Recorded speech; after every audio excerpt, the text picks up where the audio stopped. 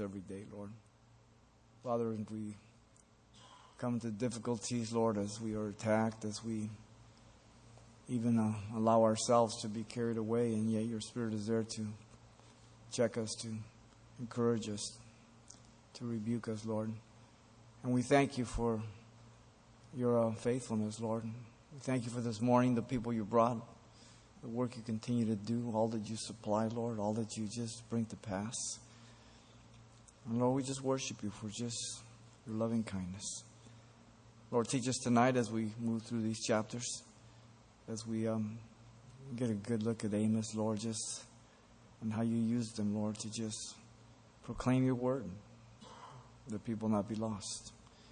And so, Lord, bless your word, Lord. We ask this in Jesus' name. Amen. Good evening. Welcome any visitors that might be here tonight.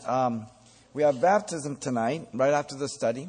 So what I'll do is I'll terminate, and as soon as the study is over, those of you who are going to get baptized, how many people are going to get baptized? Let me see some hands here so we can get an idea. Okay. Just go change either in the back restrooms or the ones over there by the gym or in the whichever ones, and then bring back with your clothes, and we'll line up in the front here, and I'll share with you guys about baptism, and then we'll give you instructions. You'll go in that office and take you back. We'll dunk you one at a time. You bring your towel with you, and this way you'll give it to the person. We'll have it on this end ready for you, and we'll give you instructions again. But right afterwards, so I'll just dismiss you, and we'll go do that, and but make sure you pick up your children. If you have children, pick the kids up. Don't leave them in there, okay? Because some of these people have to go home, all right? And then that. This is a note from Fernando. You don't want to mess with Fernando. All right. Great. All right. You have a Bible. We're going to turn to Amos chapter 5, please.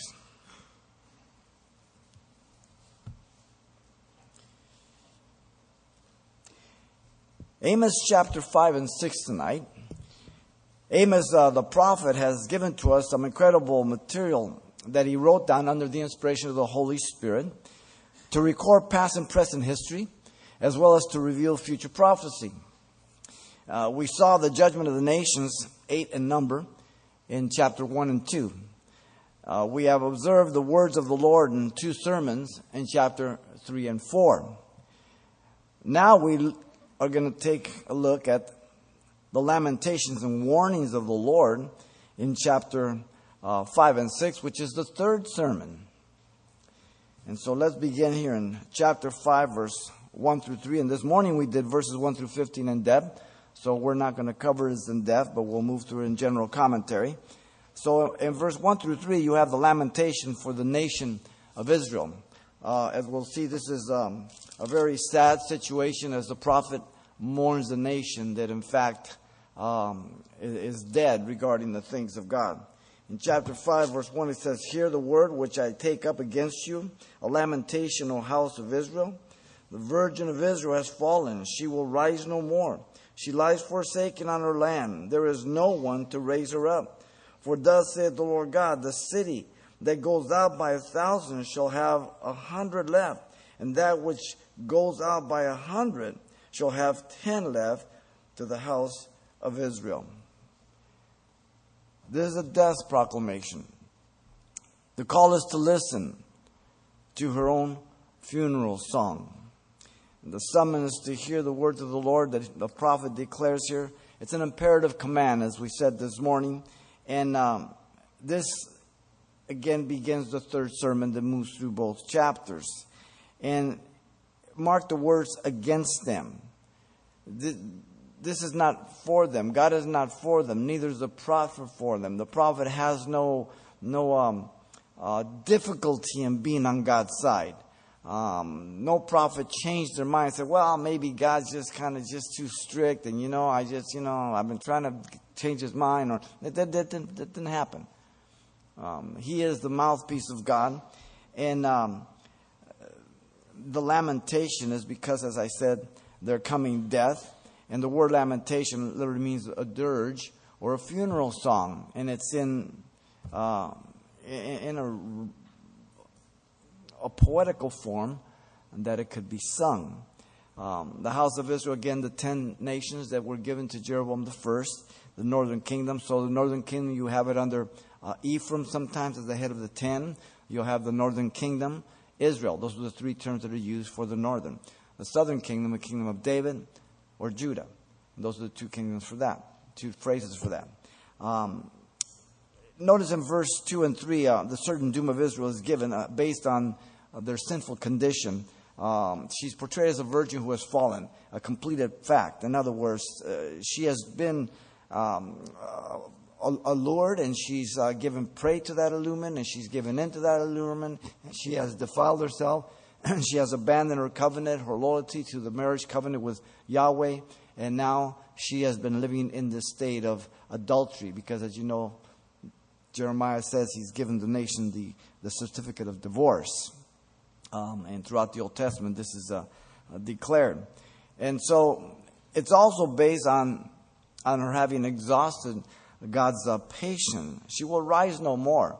In other words, there is a time that God deals with people. We see it from the pre-flood. We see it in the Tower of Babel. We see it in various judgments that God brings. That God deals and warns and all that. And then there's a line that God brings judgment. And God never, he told us in Amos 3:7 that God never does anything before he reveals it to his prophets. So God always warns before he brings judgment. So no one can ever accuse him. And we pointed out very clearly, and it's important because the world is so easy to accuse God right away and to jump on the wagon. Well, the God of the Old Testament, the God of wrath. I like the New Testament, the God of love. Really? There's no difference. Are you kidding me?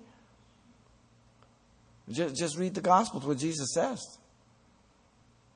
I mean, his motive is love to save us. But because he's holy, he has to judge.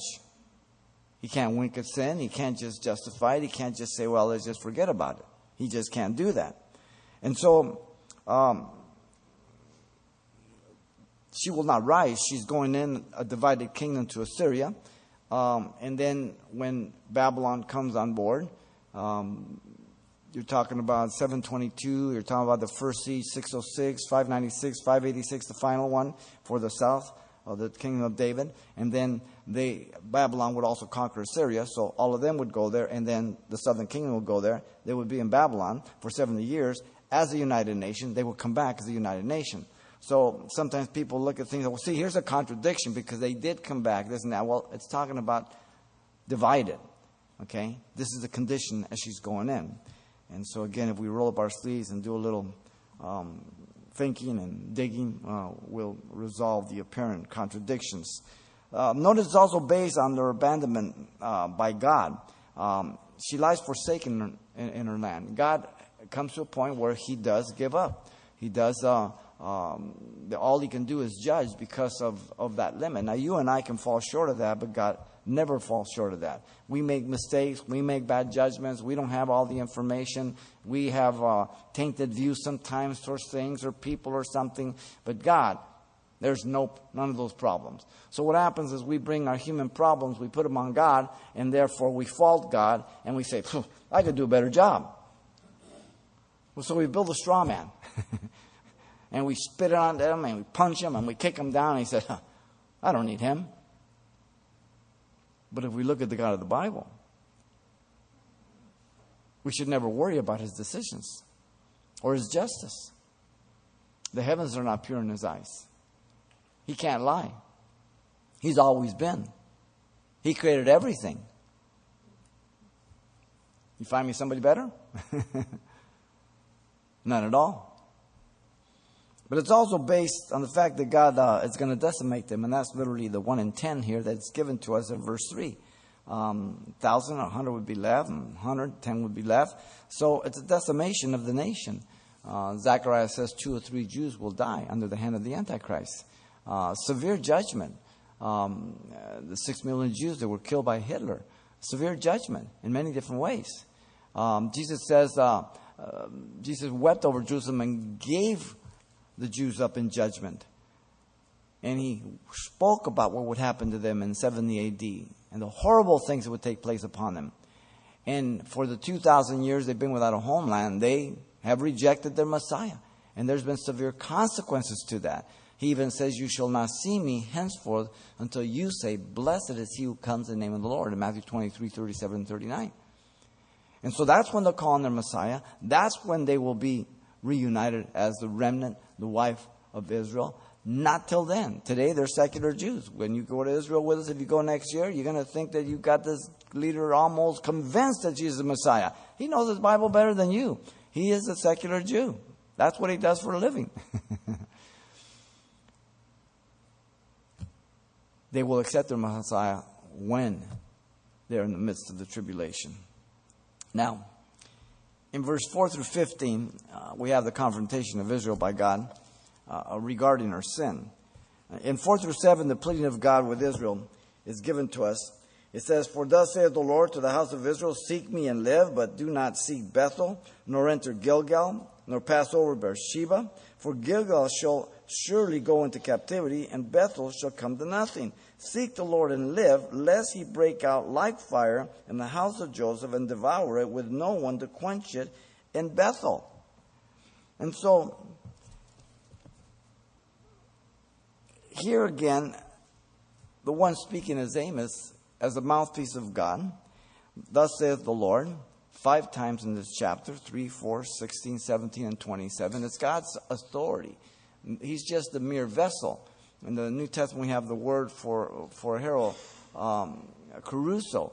And a caruso was a person who was hired by the state to make proclamations, either by the king, the state, or whoever.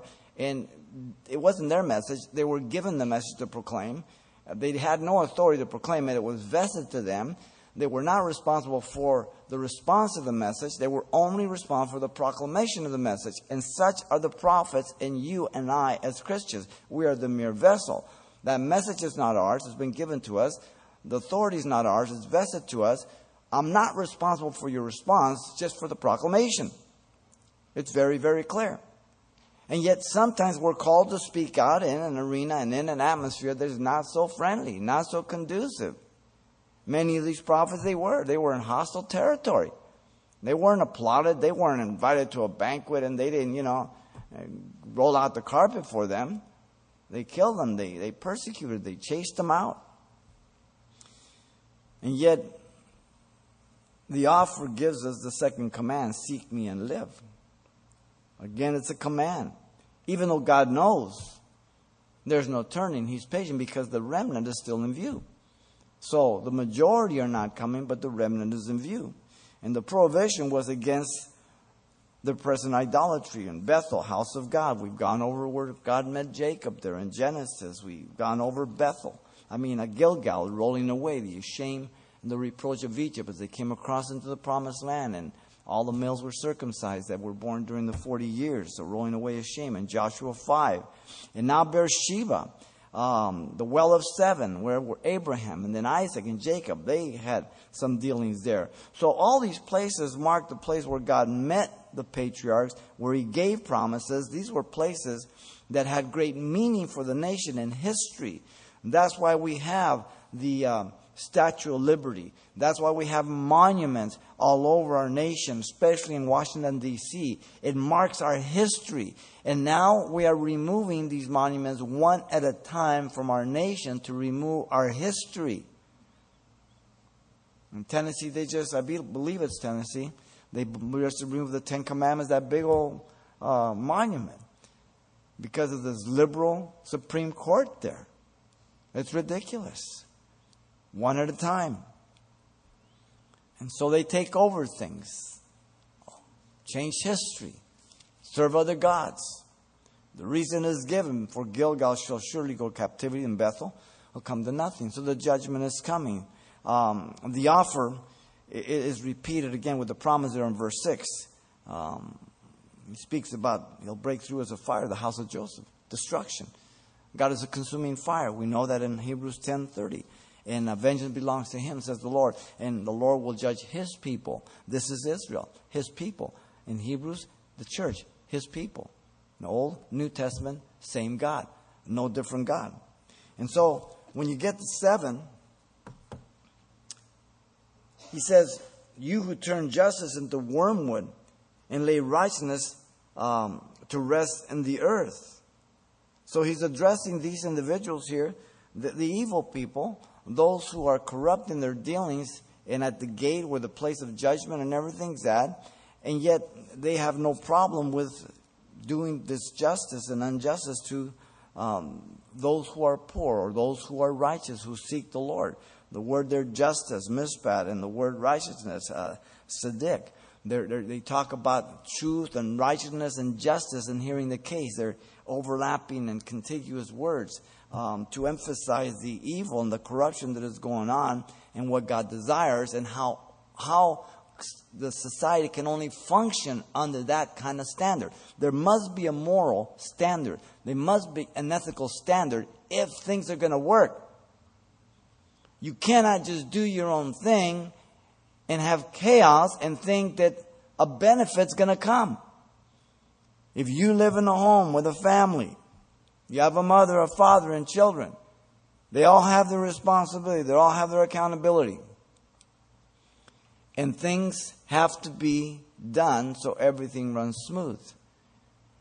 And if everybody does what they want or don't follow any rules or just don't want to be part of the family and clean the room or everything, then that house is going to be chaotic. It's just real simple. Now just carry that over to a nation.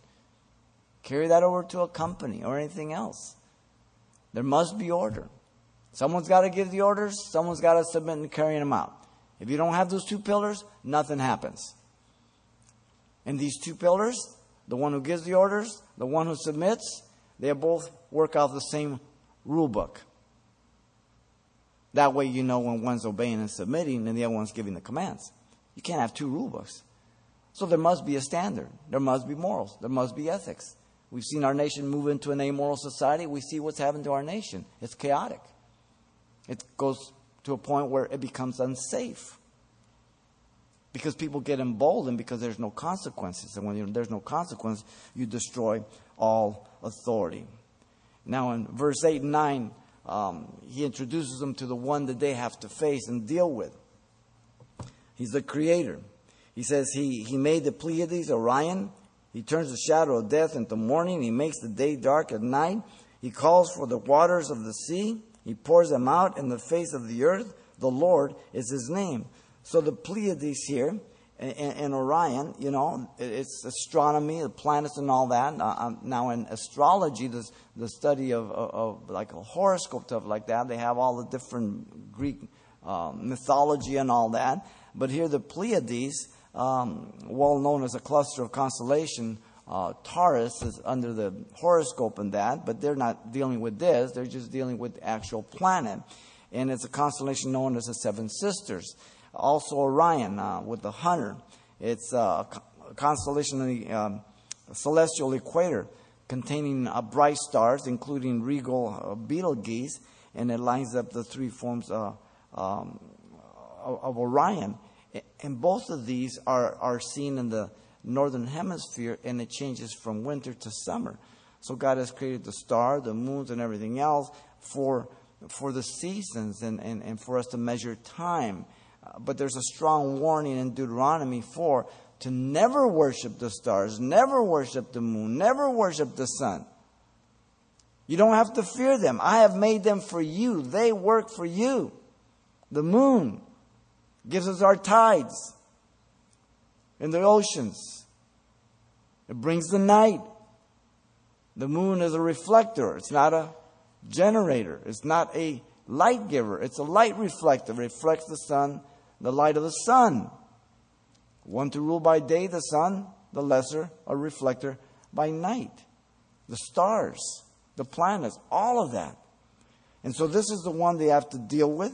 Job 9:9 and 38:31 mentions these also. In those questions that he asked, God asked him, where you been, Job? Can you handle these planets? Can you control them? You know? And he just humbles Job in those questions there. God turns the shadow of death, meaning there's night and there's day. He divides the day from the night. So you can rest. You can replete your mind and your body. And you can get ready to go for the next day.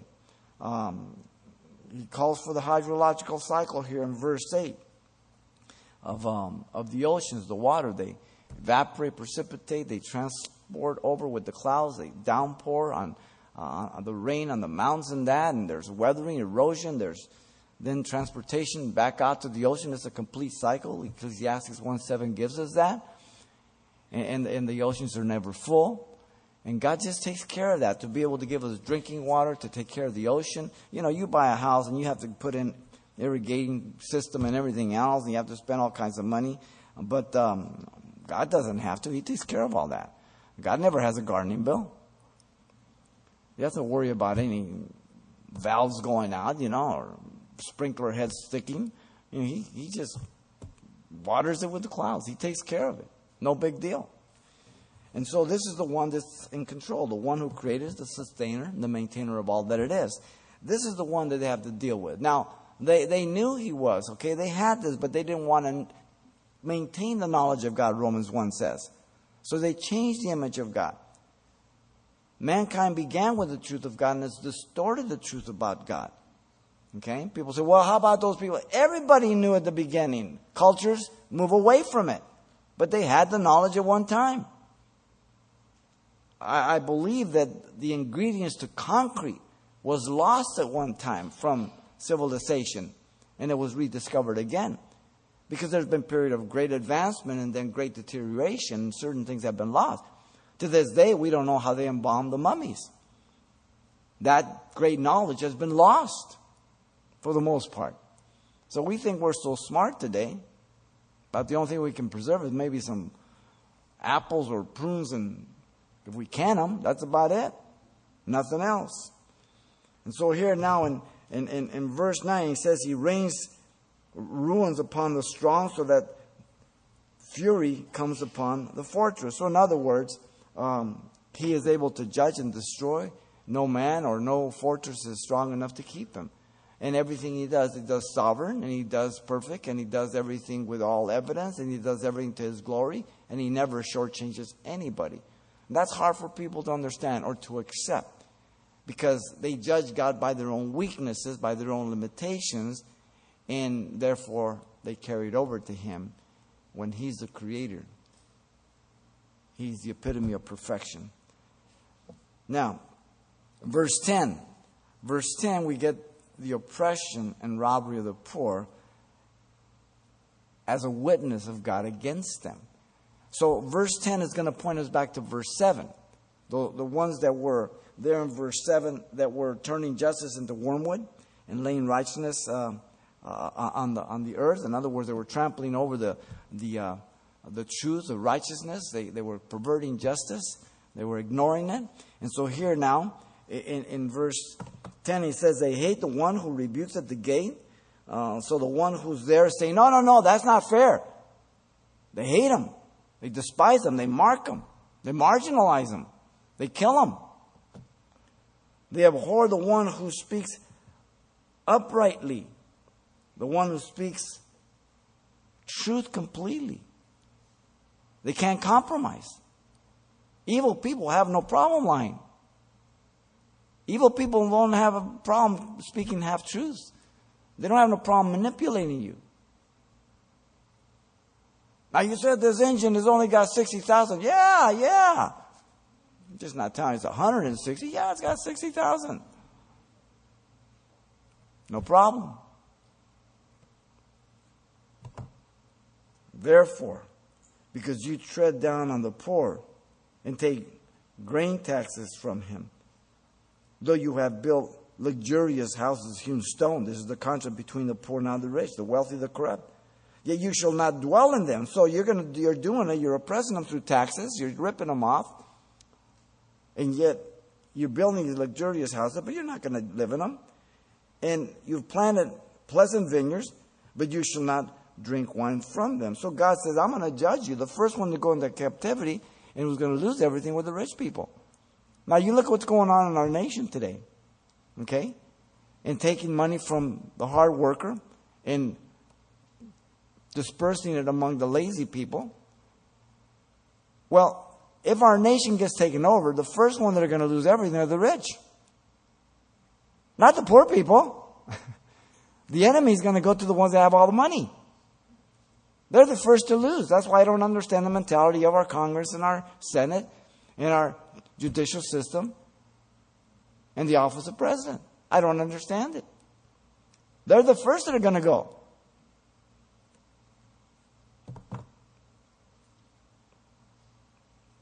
For I know your manifold transgressions, verse 12, and your mighty sins, afflicting the just and taking bribes, diverting the poor from justice at the gate. Once again, the gate is place of judgment. The elders were there, the king was there, calling judgment and everything else. We have the example of Absalom stealing the hearts of the people against his father there, as he would kiss the people. And you have Ruth being redeemed by Boaz. You have other aspects in the scriptures where that gate was the proclamation of it. All that was carried out. And God just lays this evidence against them. Now, in verse 13, he says, therefore, the prudent keep silent at that time, for it is an evil time. So here in verse 13, he is revealing that he's very aware of those people who are courageous, who will not compromise, but also the wise people that at times, sometimes it's best to be quiet because it wouldn't be good to say anything at that point. So he's talking about discretion here. Courage with discretion is very good. Blood and guts get you so far, then they get you killed. So, you need to use wisdom, and that's what he's talking about here.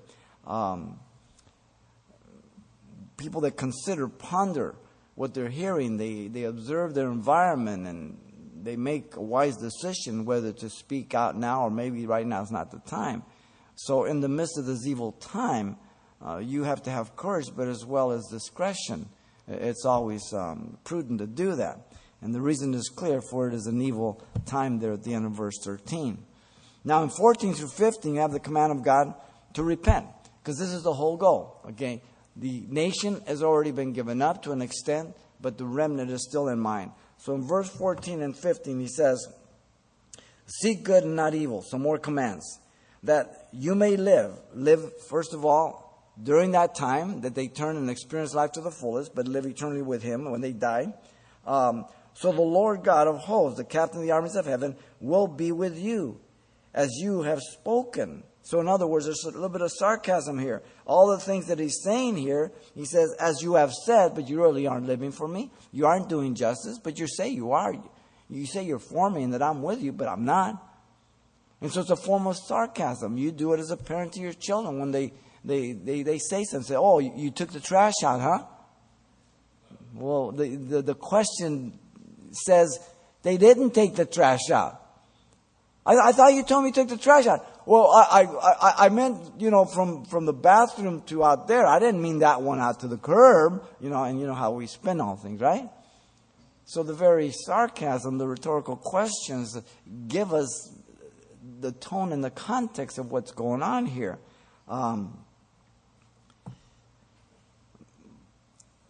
Verse 15 there is God orders them to not do what was displeasing and disagreeable to Him.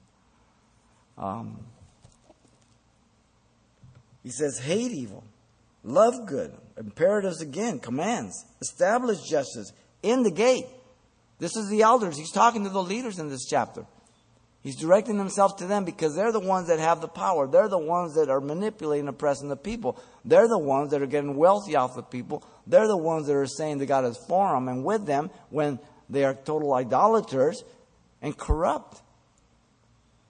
So people can say a lot of things, but what you tell me about yourself must be verified by your life, or I have to fault you as either being deceived and not knowing your own deception, or you're a liar.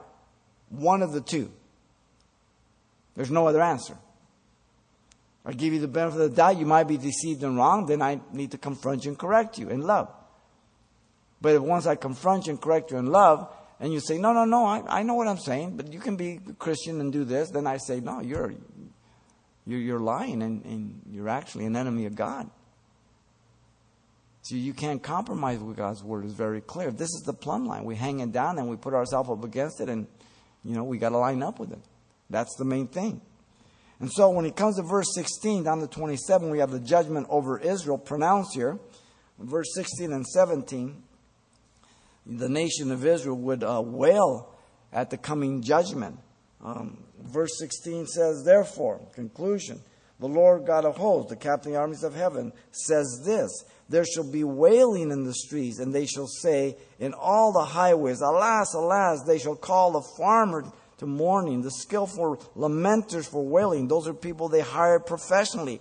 They had no relationship to it. Sometimes Jesus made a mention of that with the Pharisees. They hired mourners, professional mourners, to wail. That's what he's talking about here. He says, in all vineyards there shall be wailing, for I will pass through you, says the Lord. So here in verse 16, the Lord declares that he is the captain of the armies of heaven that would be fighting against them. And they would be lamenting on the highways, alas, alas, because they see the enemy. It's an expression of fear, panic.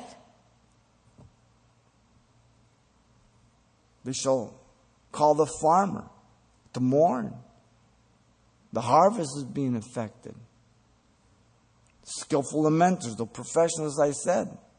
The drunkards would wail and lament at the shortage of drink. Verse 17. They had a problem. A bunch of winos. Drunks. We've seen it over and over again through the minor prophets, the northern kingdom.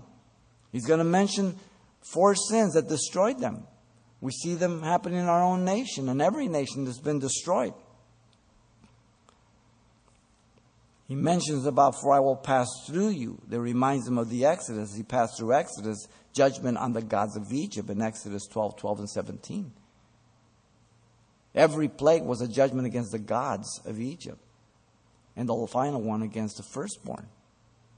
Because the firstborn was like a god. Pharaoh was like a god.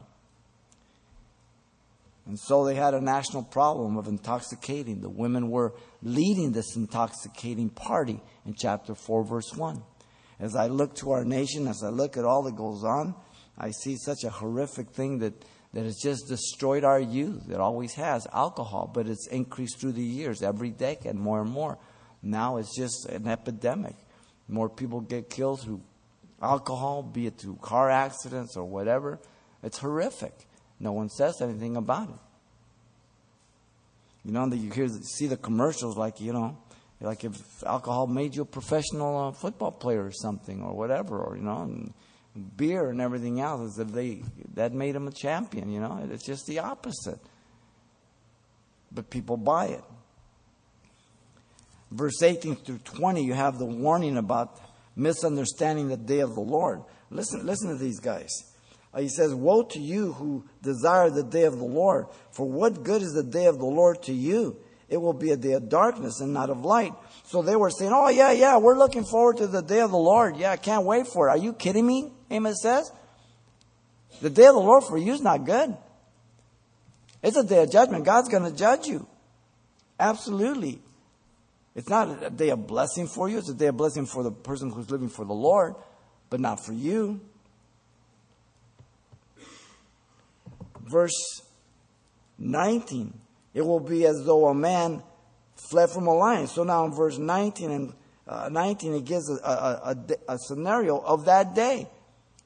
And he compares the day of the Lord to this scenario. Listen to what he says here. He says, it follows that it will be a day of darkness, not light. It will be as though a man fled from a lion. So he's walking down the road, a lion comes out, and there were many lions there. David spoke about killing a lion. And he runs from him, and then a bear meets him, and he runs from him, and though he goes into his house, and then he escapes both of them, and he leans against the wall, and a serpent bites him, and he dies. In other words, there's no escape. You can't escape my judgment. That's what the day of the Lord is. And you guys are saying, hey, let's have a party, the day of the Lord's coming. I say, are you kidding? Your mind is dull. Your perception is tainted. You're corrupting the day of the Lord. But see, when you live apart from the Scriptures, when you twist the Scriptures, when you interpret them subjectively, this is the place where people end up. This is one of the things that I have that concerns me about the emergent church. They don't sit around to study the Word of God. They sit around to dialogue, to discuss.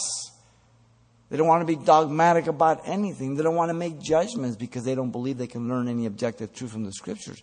Well, if we can't learn, why are we told to study? Why are we told to obey? And why are we warned about punishment and consequences if we don't obey? It's a total contradiction. Yet people sit there and buy this junk. Young people. Just like the universities, indoctrination, the same thing with the emergent church, indoctrination. Not exposition of the Scriptures. Not handing you back to God so that God can deal with you. But removing this thing from the Scriptures. Removing the warnings. Twisting the actual, sound like my brother, twisting like the actual limits. And what the Word says. That's very, very dangerous. Verse 20. Notice he says here, is not the day of the Lord darkness and not light? Is it not very dark with no brightness in it? It's a rhetorical question. Yes, yes. That's the answer, the proper answer. The church will be removed at the rapture. The day of the Lord begins. It will be a day of darkness, a day of gloom. We are the only true restraining force in this nation. The laws are going by the wayside. There's no laws to restrain evil. They're ready to release all kinds of felons from prison. Our president wants to shut Gitmo and put them in our regular prisons here. Insane. When the laws are gone and they don't prosecute the evil person and retain them and restrain them, God's going to remove His church, and there's going to be no brakes on this society, ladies and gentlemen. It's going to be a real, real dark day. I can't even imagine.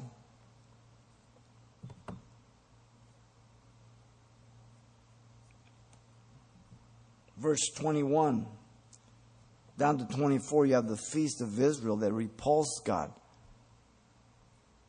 due to their hypocrisy and the corruption of them.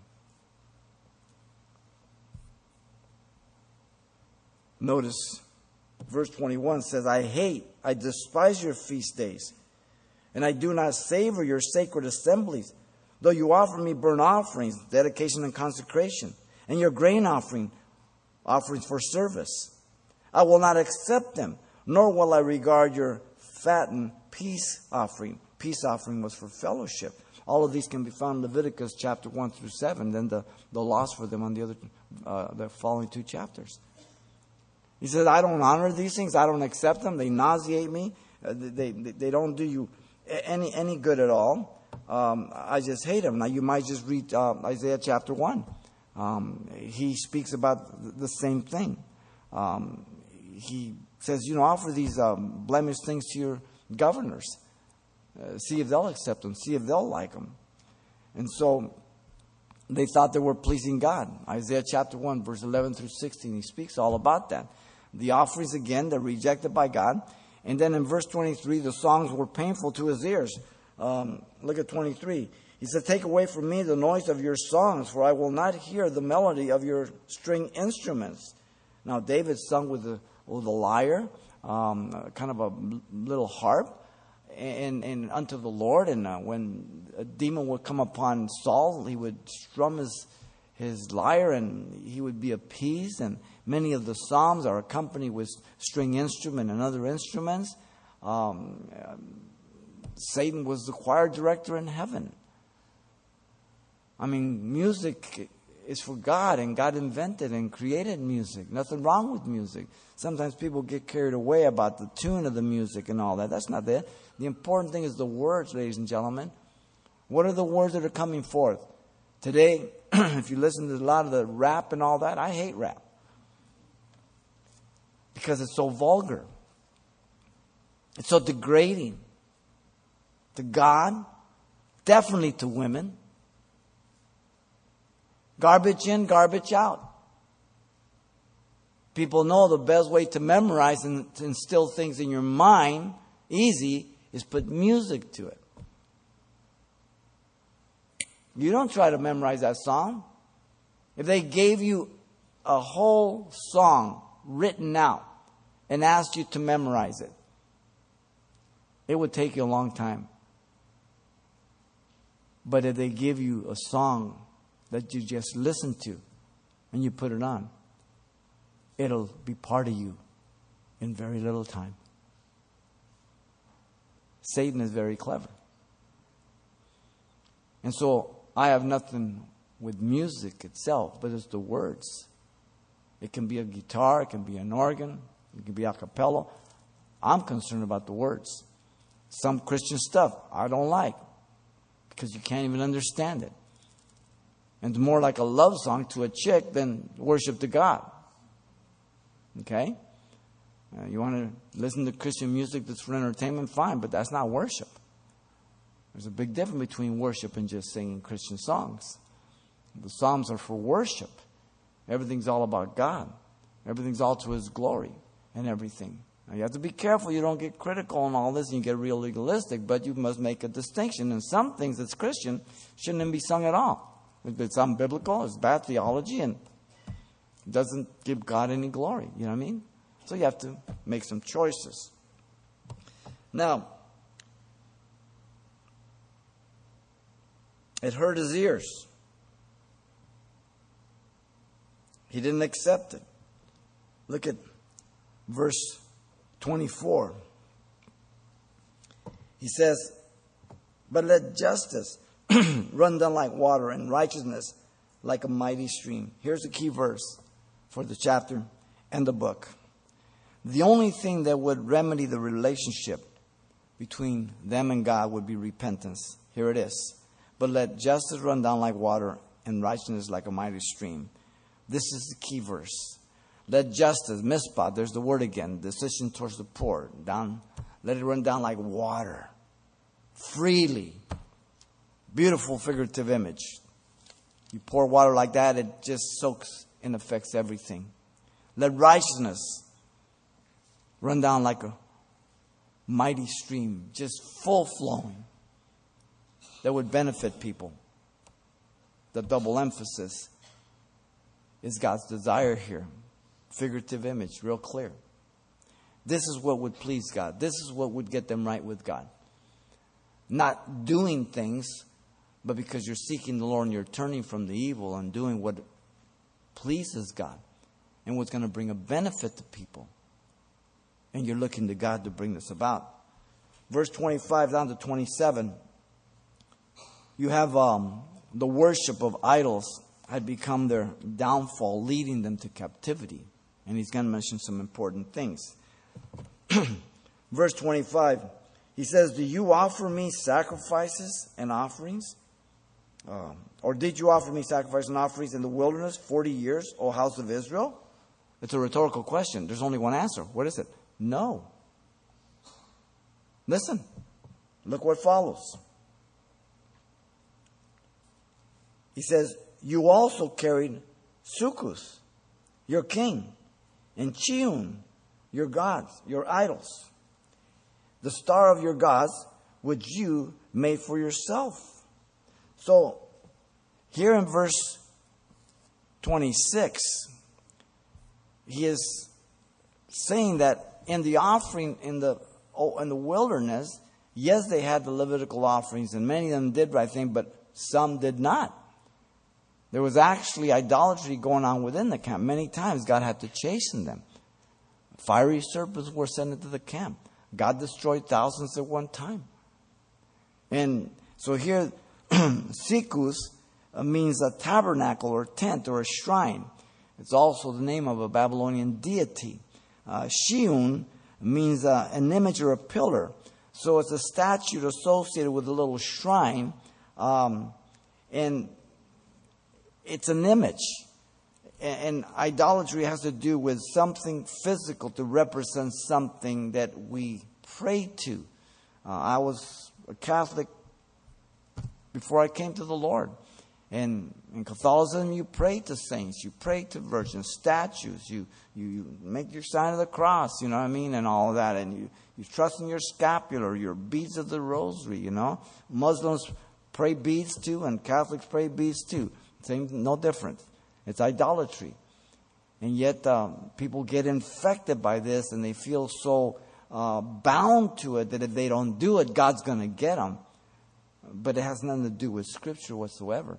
So their heart was not right with God. Even in the wilderness, many of them were offering these little offerings and dedications to these idols. And it's talking about one God in different forms. And even he speaks there about the stars themselves. In verse 27, it says, "Therefore I will send you into captivity beyond Damascus, says the Lord, whose name is the God of hosts," the captain of the armies of heaven again. And so the worship of the heavens, the stars, all of this, and this is Romans chapter 1, very clear. People worship the creature more than the creator. Today the religion of the United States and the world is the worship of creation.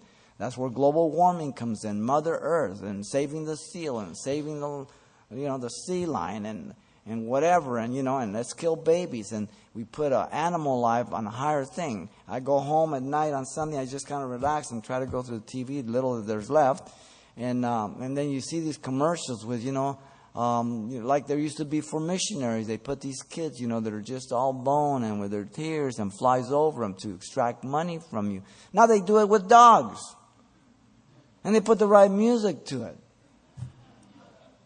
You know what I say when I see them? Be compassionate. Put that dog out of his misery. He's an animal. Why do you want him to suffer? I'm going to send you money to support him monthly when there's people starving? You're a wacko. Be good to your animal. Feed it. Bathe it. Spend time with them. So he doesn't act like a slobbering idiot when you walk out in the backyard because he hasn't seen you for a month. If you don't have time for him, don't get a pet.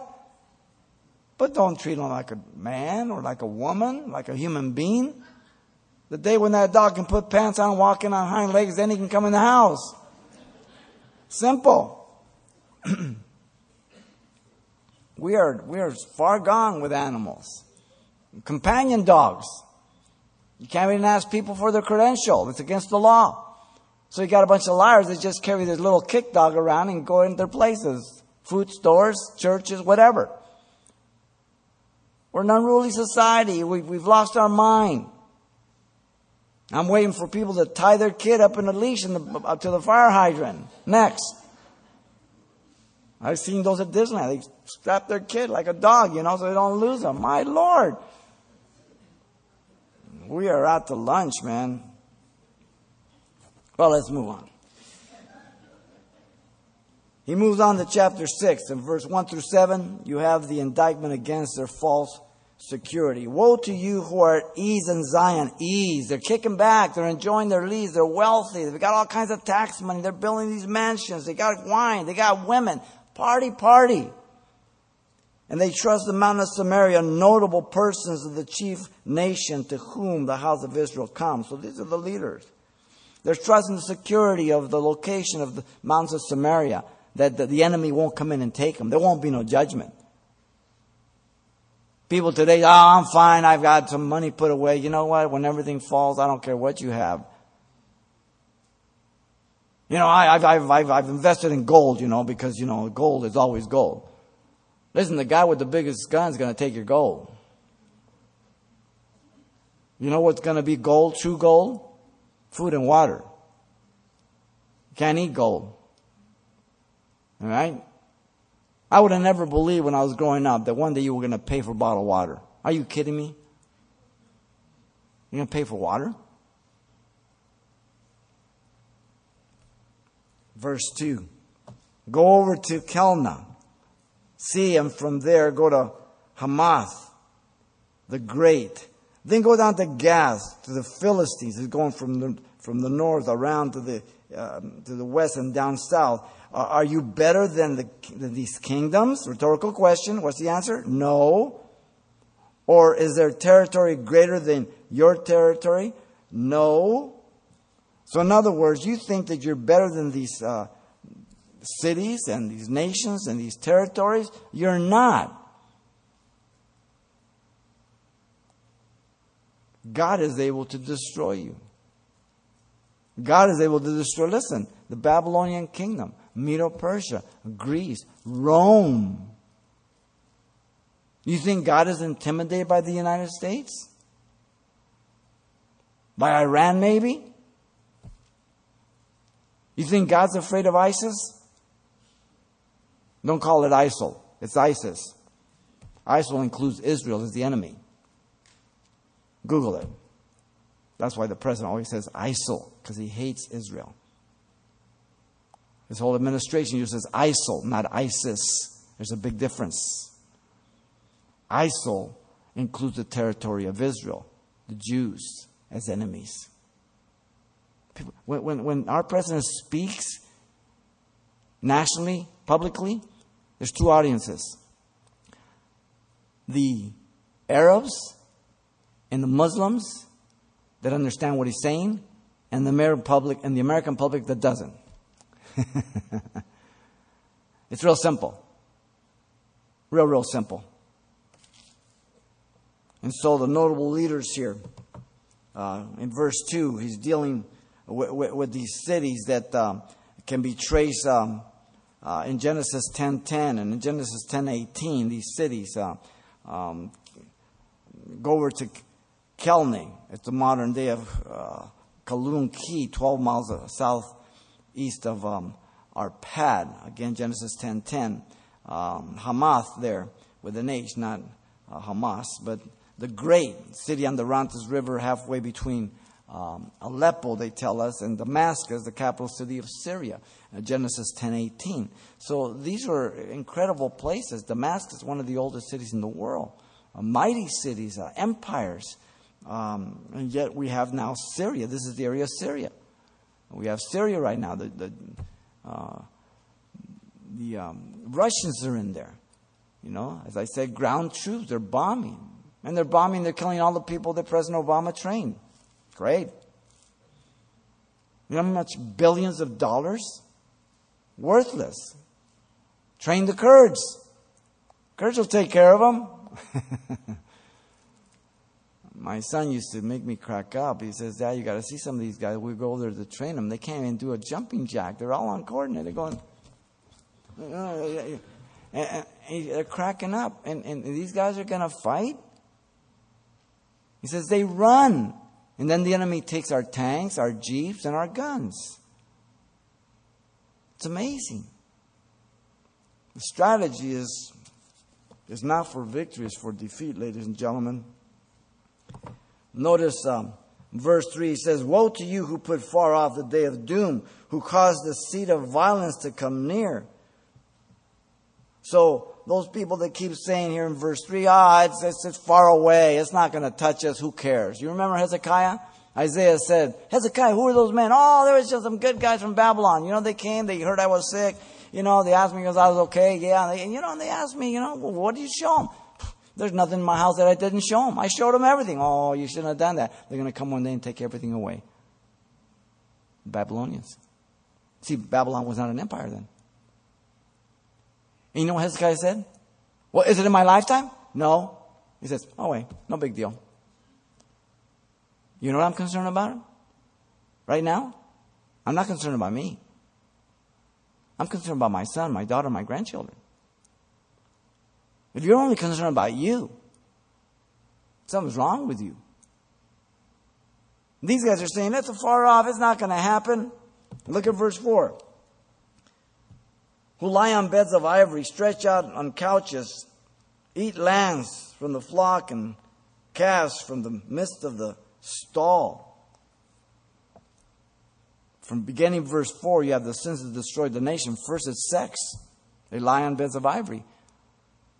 The empire of Ahaz, his palace, known as for its ivory. This is not just, they're not in trouble because they're just sitting on the couch. There's nothing wrong with stretching yourself on the couch. But it has to do with sexual practices with these individuals. They're sex-crazed people. Look at the United States. We think we're so liberated. The United States is just corrupted in sex. Destroying. There's no decency. There's no honor to the woman. There's no honor even for the man or anything. It's just crazy. It destroys a society. So here they boast. Oh, man, I had a great time. You should have seen this chick I picked up. Man, the hotel's up there. King Ahaz's palace, man, they got ivory ones. Huge ones. Look at 5. Well, notice at the end of 4:2, lambs from the flock and calves. So you have a gluttony, you know. In our nation, it's just, people just love to pig out. We have a problem with our society. We're overweight. We just eat whatever. It's a problem. And so people just party hardy, you know. Notice in verse 5, who sing idly to the sound of string instruments and invent yourself musical instruments like David. So entertainment.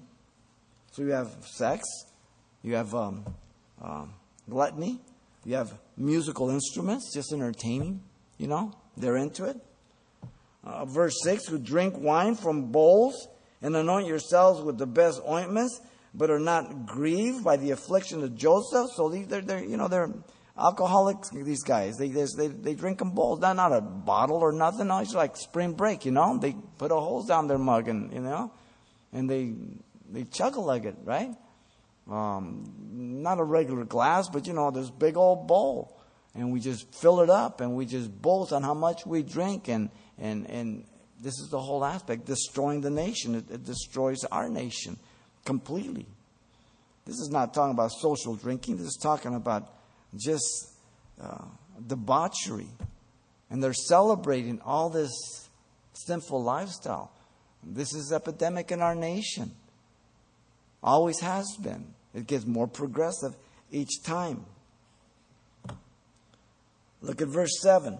Therefore, they shall now go into captivity as the first of the captives, and those who recline at banquets shall be removed. So again, they're banquetings. You know, leaning back, reclining, you know, having a good time. The rich are the first to go into captivity. They're stripped of all their wealth, of everything they have. There's no way out. There's no escape.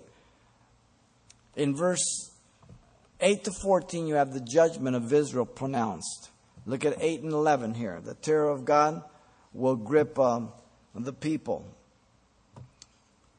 Verse 8 says, the Lord God has sworn by himself, and the Lord God of hosts, the captain of the armies of heaven, I abhor the pride of Jacob and hate the palaces. Therefore, I will deliver up the city and all that is in it. So God again is speaking directly to the leaders. He swears by himself. He can swear by nothing higher. Hebrews 6:13. He has spoken often through Amos about taking an oath on himself. Amos 4:2, 6:8, 8:7, over and over again. God is the one fighting against the people. The Lord God of hosts, the captain of the armies of He abhors Jacob, the pride, the destruction that's brought upon a person because they don't pay heed to God, because they feel they know everything. Satan again fell by pride. Isaiah 14, Ezekiel 28.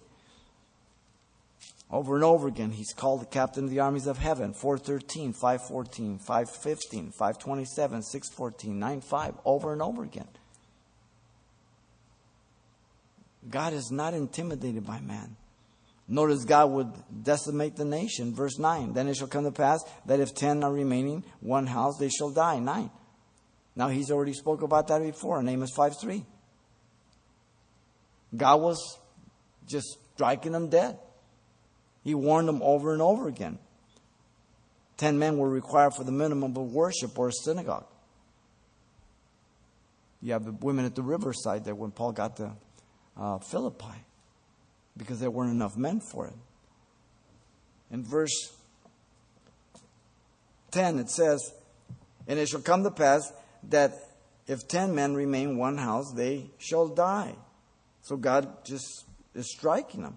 And when a relative of the dead, with one who will burn the bodies, picks up the bodies to take them out of the house, he will say to one inside the house, are there any more with you? And someone will say, none. And he will say, shh, hold your tongue, for we dare not mention the name of the Lord. So in other words, there were so many corpses that pestilence began. That's why they're burning the bodies, so there's not other infections. People get infected and they die. And when you have a mass corpses, you don't have time to bury them. You put them in a common burial and you burn them.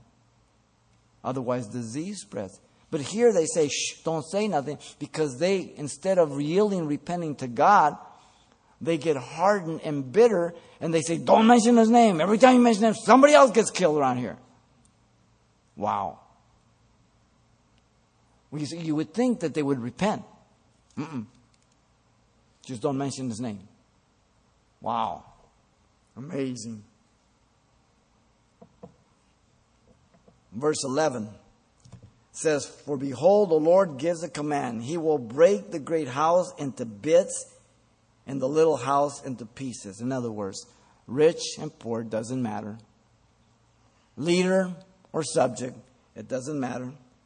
Now he gives another rhetorical question to show their foolishness. Do horses run on rocks? No. They'll slip, they'll break their legs, throw their rider. Does one plow there with oxen? No. You'll break your instrument, you'll damage your ox, you get hurt. Yet, you have turned justice into gall, wormwood, bitterness, hemlock, and the fruit of righteousness into wormwood. It goes back to that key verse. Verse 12.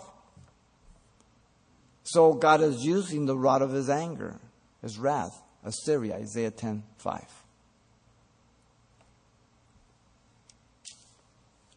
Here,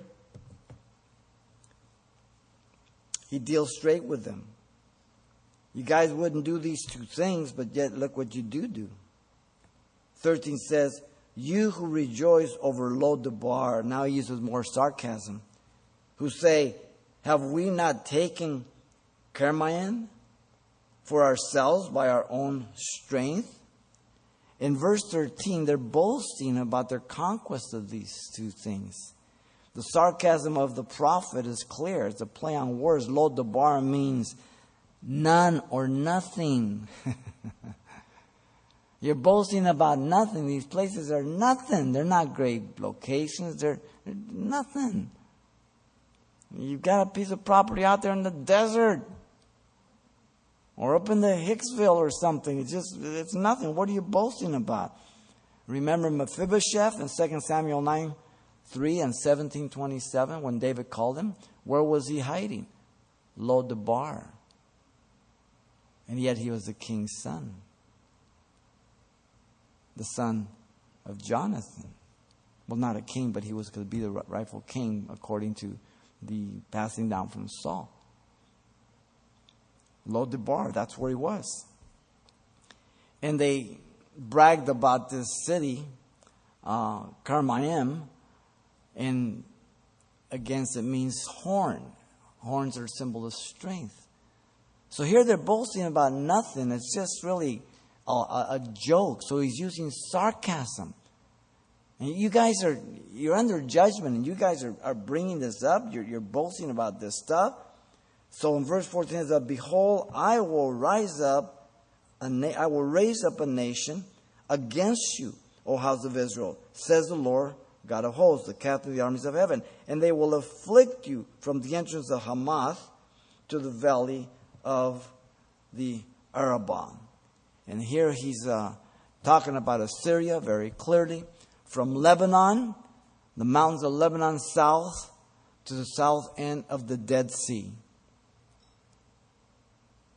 They're going to take everything. And here you're boasting about what you've conquered. These places are nothing, and you're ignoring the danger. As if Amos was saying, you're saying the Assyrians are the JV team? You don't understand the scenario. These guys are going to kill you, wipe you out. You're going into captivity, and you're not coming back as a divided nation ever again. But I will bring you back after the Babylonian captivity as a broken nation, a humble nation. And I will do a great work.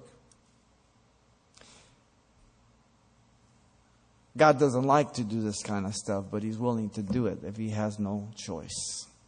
And God doesn't have choices to bless sometimes. Because there's hardened hearts, there's bitterness, there's a refusal to repent. There's an arrogance to say, I know better. I'm in control. I know what I'm doing. I've got it all wired. And the angels are going up there in heaven. Sheesh, I can't believe this guy. Angels must just blow their mind how dumb we are.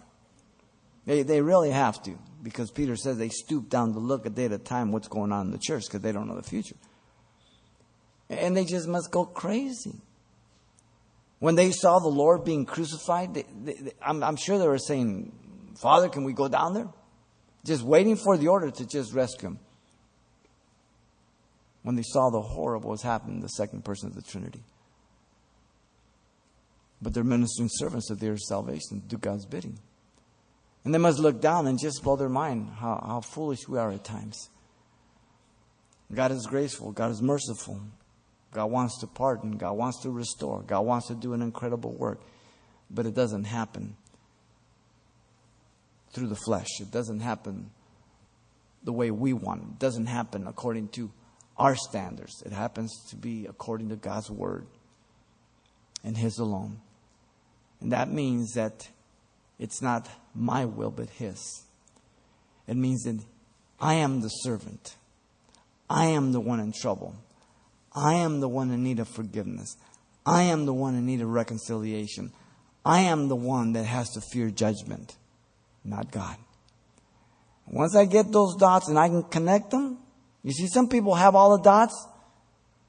They just can't connect the dots. They haven't connected the dots. They think they're okay. If you connect the dots, they spell out hell or heaven. That's the choice, ladies and gentlemen. And it only comes through repentance. Father, thank you for your grace and love and your goodness. Thank you for tonight. We pray you just minister our hearts. We thank you for just your goodness, Lord. I pray for every person here. I pray that your hand be upon them. And Lord, Father, if someone doesn't know you here over the internet, you would just speak to them, Lord, of your love and care for them. And your desire for them to repent as you are there, Father, willing to forgive and to make new. As you're praying, if you're here tonight, if you don't know Jesus Christ as your Lord and Savior, then God has brought you here to be saved. To repent of your sins. To ask Him to be your Lord and Savior. For Him to take hold of your life. Call all the shots. Let Him do the driving. Maybe you're over the internet and you find yourself in that position. That you likewise can ask Him in your heart. This is the prayer of repentance. It's not any special kind of prayer. It's just a prayer from your heart. Acknowledging your sinfulness, asking Him to forgive you. And He will do that. Because faith comes by hearing and hearing by the Word of God. And so if you want to be born again, this is your prayer. You ask the Lord. And He will take you at your word right now. Father, I come to you in Jesus' name. I ask you to forgive me, Lord, for all my sins. Give me a brand new heart. Baptize me with your Holy Spirit. I accept you as my Savior and Lord. In Jesus' name I pray. Amen. If you made that decision, brother to my right, your left, Tony will meet you there. He'll give you a Bible absolutely free. Share some important things for your growth. You'll be free to leave. But don't leave here before you the same way you came in. Go over there. They'll give you that Bible. We'll wait for the baptism. The rest of you, if you're going to get baptized, we'll close in a short song. And then go get changed. Come on back. And then we'll give you some instructions and we'll dunk you. Let's stand.